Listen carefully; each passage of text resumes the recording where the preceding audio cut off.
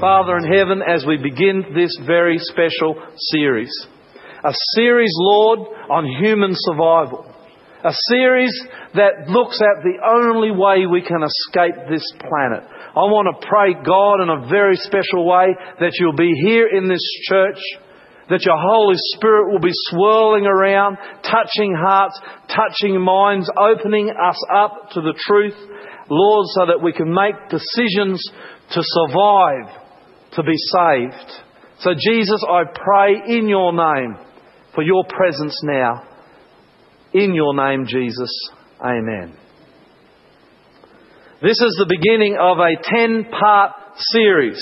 The series is called A Global Warning. A Global Warning. And the first Bible study, the first presentation this morning is called An Inconvenient Truth. Now that may sound familiar to some of you, and so it should. We're going to take you this morning in the Bible from a time of darkness. And so we will start in a dark area. We are going to take you from darkness right through to light. And I know that God will bless us. An inconvenient truth. Have you ever heard of global warming? As we drive our cars, as we power our industries, we are emitting CO2 into the atmosphere. The atmosphere is heating up, and it seems that the world faces global extinction. People much learned than I am are very, very worried about where the world is headed. Is global warming our cars, our industry, the coal that we mine from our ground to give us power, is it killing us? And this morning I want to ask a question to you, and I want to ask a question, and we're going to look at it in the Bible. Is human survival at stake? It seems to me that it could be. It seems to me that it could be. The hurricanes are getting stronger. Katrina, this terrible hurricane described as the worst disaster ever to hit the United States of America. It didn't make thousands, it made hundreds of thousands of people homeless. It destroyed a city to this day that has not recovered. Hurricanes with strength like the world has never seen. In Cuba, in the Caribbean, the centre of world hurricanes, they are now having hurricanes that are hitting their islands, that are hitting their cities, that with winds of listen to this, of winds of 300 kilometres an hour plus, and they're laying it down. Their scientists, learned men, some of the most intelligent people in the world are laying the blame at the feet of global warming. We can go to our own country, Australia, last year, Cyclone Larry. It wiped out the banana crop. But what was even more serious is that it drove, they believe, interest rates up in Australia. And what is even more serious and worth contemplating is what would have happened if Cyclone Larry had hit Sydney or Brisbane or Melbourne or one of our large cities in this nation.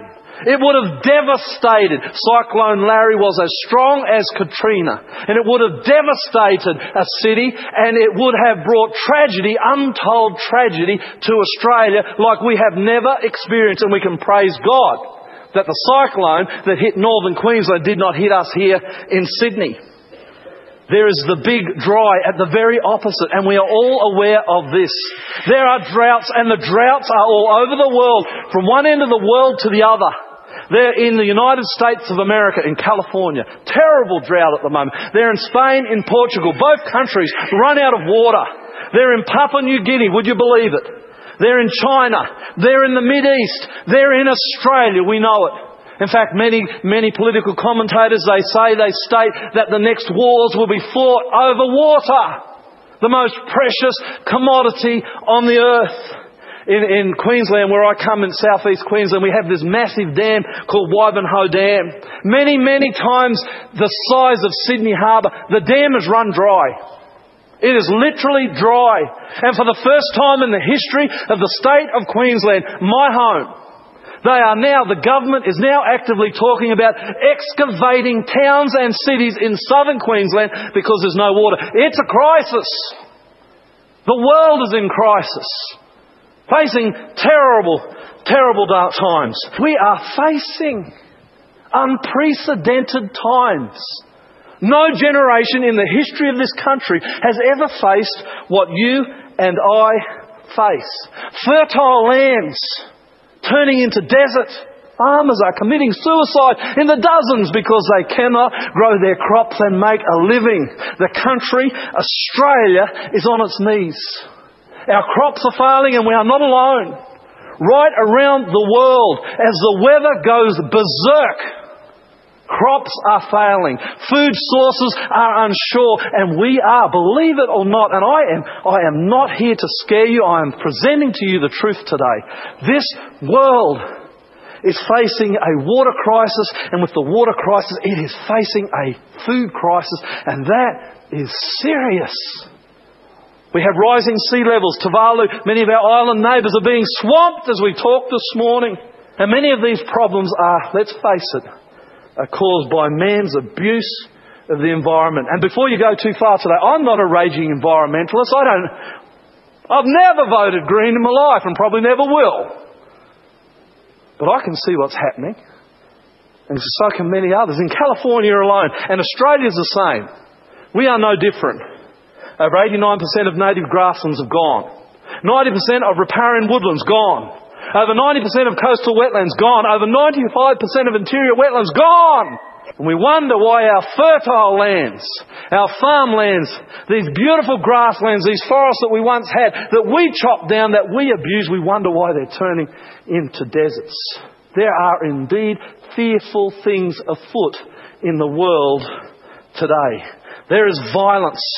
We have Port Arthur, we have Columbine, we have Virginia Tech. Violence everywhere in our society. And this is not perpetrated by the environment, it's perpetrated by man. There's a nuclear threat of annihilation. We have rogue states like North Korea and Iran causing fear throughout the world. We have famine where 2/3 of the world go to bed hungry every night. We have family breakdown impacting many of you sitting in this church this morning. Where 50%, it's staggering, 50% of people who give their lives to each other in love before God end up in divorce.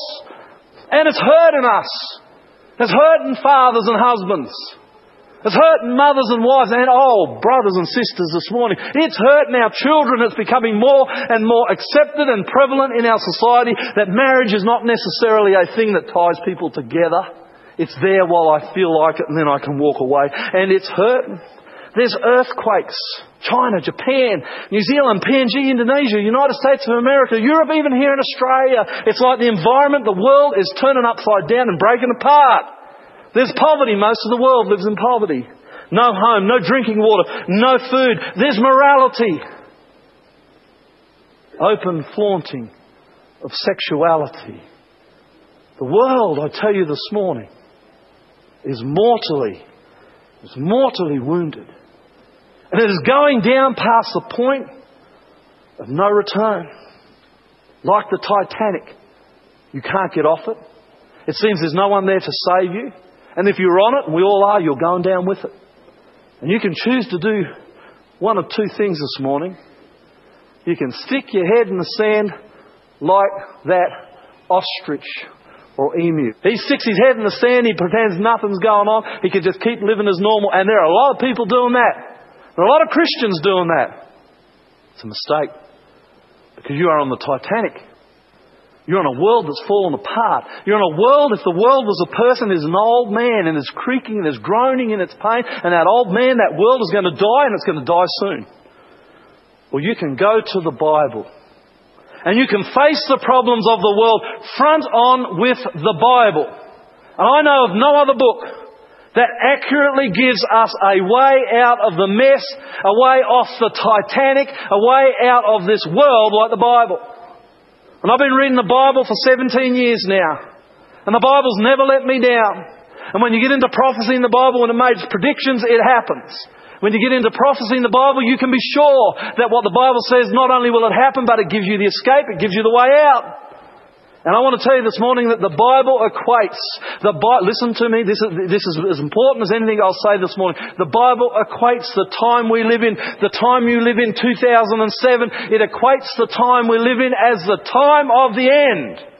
You don't hear that much in our culture. You don't hear that much in our society. It's not the most popular thing to say, but I'm telling you this morning that the Bible clearly says the world is coming to an end. Jesus Himself, when He lived in the world, He knew it was coming. Look at this, Jesus sitting on a mountain with His disciples. As Jesus was sitting on the Mount of Olives just outside Jerusalem, the disciples came to Him privately. Tell us, they said, when will the end of the world happen? And what will be the sign of your coming and the end of the age? They're saying, how will it be? What will happen just before the end of the world, the time we live in? And so Jesus sits down and He talks to them. He says, you'll hear of wars and rumours of wars. He says there will be famines. Jesus says there will be earthquakes, not just in one place, in various places all over the world. He says because of the increase of wickedness, the love of most will grow cold. He says parents won't act normally, won't love normally their kids. Wives won't love their husbands as they should, and husbands their wives. He said people will behave in strange ways. You will shake your head at some of the things you see human beings doing to each other. He says in the time of the end, just before the world comes to a crashing end, as it is growing old, He says the love of many will wax cold. He says there'll be great earthquakes, famines, and pestilences in various places. Jesus knew about AIDS, a pestilence, a virus. Jesus knew about Ebola. Jesus knew about the bird flu. He goes on, He says, and not only will there be pestilence in various places, but there'll be fearful events and great signs from the heavens. Jesus knew about the ozone hole. Jesus knew about global warming. And He loves you. He loves human beings. He says you need to know this. You need to know these things so that when you see them, you know that the world is coming. As crazy as it might seem, the world is coming to an end. You don't have to be a preacher to say that. You can talk to the scientists, talk to the biologists, talk to the learned men of the world. Many of them don't have an ounce of spirituality in them, and yet they are fearful, and they will tell you, something's happening. The world is turning upside down. It does seem environmentally. It does seem the way man treats it, this world we live in is coming crashing to an end. That's why there's so much fear. That's why there's so much noise in the political world at the moment. They think that they can save themselves. But the world has gone over the cliff and it's careering to destruction. And I want to tell you this morning, there's no pulling back. The world is mortally wounded. It is dying. You can be like that ostrich and you can ignore it. You can put your head in the sand. Or today you can make a decision that you will start to do something about it. Today you can make a decision that you will survive. You will survive. The Bible says, look at this. The Bible describes our time. It says, for then, and this is Jesus, and He's talking our time. He says, for then there will be great distress, unequalled from the beginning of the world until now, and never to be equalled again. That's the time you and I live in. And He goes on by saying, listen to this. This is what Jesus says about our world. He said, if those days had not been cut short, no one would survive. Is human existence on this planet at stake? You better believe it. If those days had not been cut short, no one would survive. But for the sake of those I love, those days will be shortened. Oh, I want to tell you something this morning, and it's serious. Things on this earth, I wish I didn't have to say this, but things on this earth will not get better. The Bible says they'll only get worse. Human survival is at stake. And for many that is a very, very inconvenient truth. They want to ignore it. They don't want to look at it. They don't even want to contemplate it. But I believe God brought you into this church this morning to look at it, to think about it, and to contemplate it. Use your head. Now we go into the light as we bring this to a close. All is not lost. I'm so glad I can stand up here and say that this morning. All is not lost. It was Jesus who made the world. It was Jesus who made you. It is Jesus who still, despite what the media, despite what commentators, despite what the world thinks, it is Jesus who still loves the world. It is Jesus who still loves you. Jesus cares for the world intently, intensely. And it is Jesus who, as the world comes to an end, He is the one who will come and save us. And there is a rescue plan. There is a rescue plan. God, Jesus, is not going to leave us to live on this world and disintegrate with it as it environmentally commits suicide. There is a rescue plan.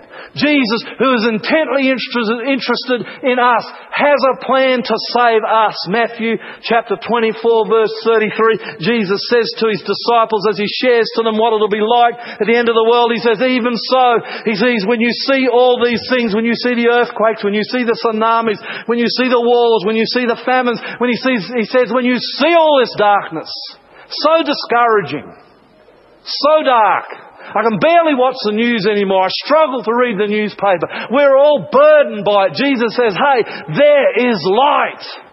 He said, when you see this in your world, He said, know that I am coming to rescue you.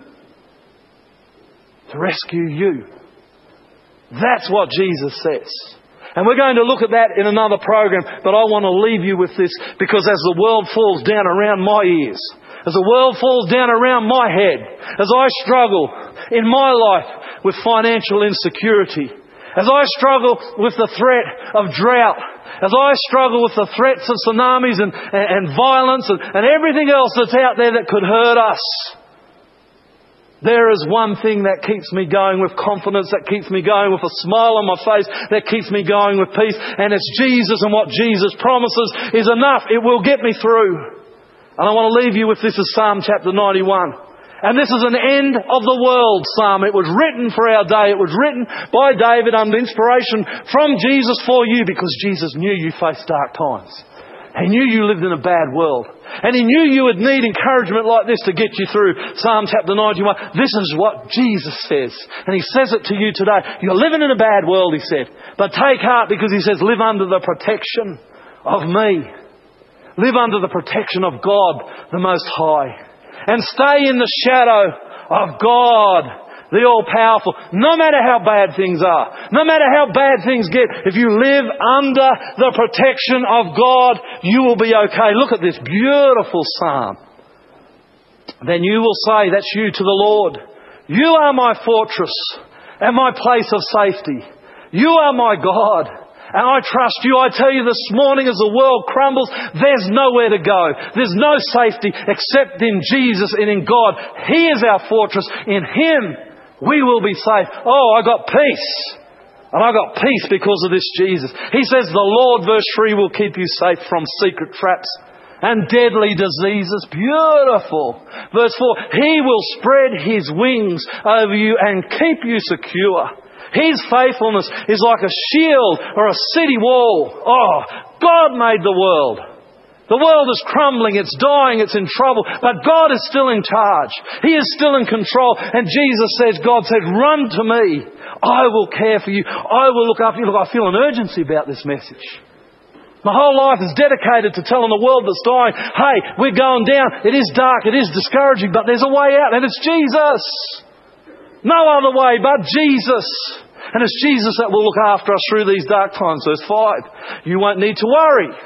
Well, how many of you are worrying this morning? You won't need to worry about dangers at night or the arrows that fly during the day. Verse 6. And you won't fear disease that strike in the dark or sudden disaster at noon. This is an end time psalm. Verse 7. You will not be harmed, though thousands fall around you. Wow, what a God. And He loves you so much. Just run to Him. Verse 9, the Lord Most High is your fortress. Run to Him for safety. I'm not talking about religion. I'm not talking about denominations. I'm talking about Jesus. About God. And there should be nothing getting in the way this morning of you running to Jesus as fast as you can. Verse 10, no terrible disasters will strike you at your home. If you run to Jesus, your family will be safe. You will be okay. Verse 11, God will command His angels to protect you wherever you go. You know you can't plan as the world comes to an end. Don't move to southwest Tasmania and build a log cabin and store up food. It won't help you. Probably be an earthquake, destroy the cabin and the food. God says, don't plan. He says, I will look after you. I will command my angels, He says, to protect you. Beautiful. Wow, thank you, Jesus. Peace. Verse 14, the Lord says, if you love me and truly know who I am, I will rescue you. He just keeps going back over the same thing in this psalm. He says, I will keep you safe. When you are in trouble, call out to me. I will answer and be there to protect you and to honour you. Wow. Wonderful psalm. And do you know that although the Bible is full of descriptions of the darkness, of the negativity, of the badness of our world at the end of time, there is even more in this beautiful book that will encourage you, that will give you peace, will help to see you through the dark, dark times that are ahead of you. They're coming. Like an out of control herd of bulls on a rampage, these times are here and they're coming and they're going to get worse. But you can make a decision this morning to face them with Jesus. Encased in Jesus, the fortress. Protected by Jesus, the high God of heaven. You will go through. And so how do you run to Jesus? It is as simple as this. In prayer you say this morning from your heart, dear Jesus, I can see that we live in a troubled world. It is not getting better. And all you've got to say is, today, Jesus, I choose to run to you. I want to hide in you, my fortress. Help me to go through the troubles that are ahead. And save me, I pray. Save my family. Jesus, I pray this morning, save my church. Jesus, I pray, save my city. Save my nation. Jesus, come and save the world. There is no other hope. He is the only way out. And He offers Himself to you this morning as a Saviour. All you've got to do is pray that simple prayer. Let's bow our heads. Oh Jesus, it is a dark world. So many bad things happening that overwhelms us and we cannot cope. Jesus, I, as the pastor of this church, on behalf of all the people in this church, give my life, I give my heart, we give our lives, we give our hearts to you. And Jesus, we run to you. We don't know you. Many of us don't know you very well. We don't know how to pray. We don't know how to call you. We don't know how to walk with you. But hear our prayer from hearts that are longing for safety this morning, Jesus, I pray. Allow us into your fort, into you, and protect us as we go through the terrible times that are ahead of us. Thank you that you care, Jesus. And help us to learn to know you and to love you and to follow you. I pray in your name.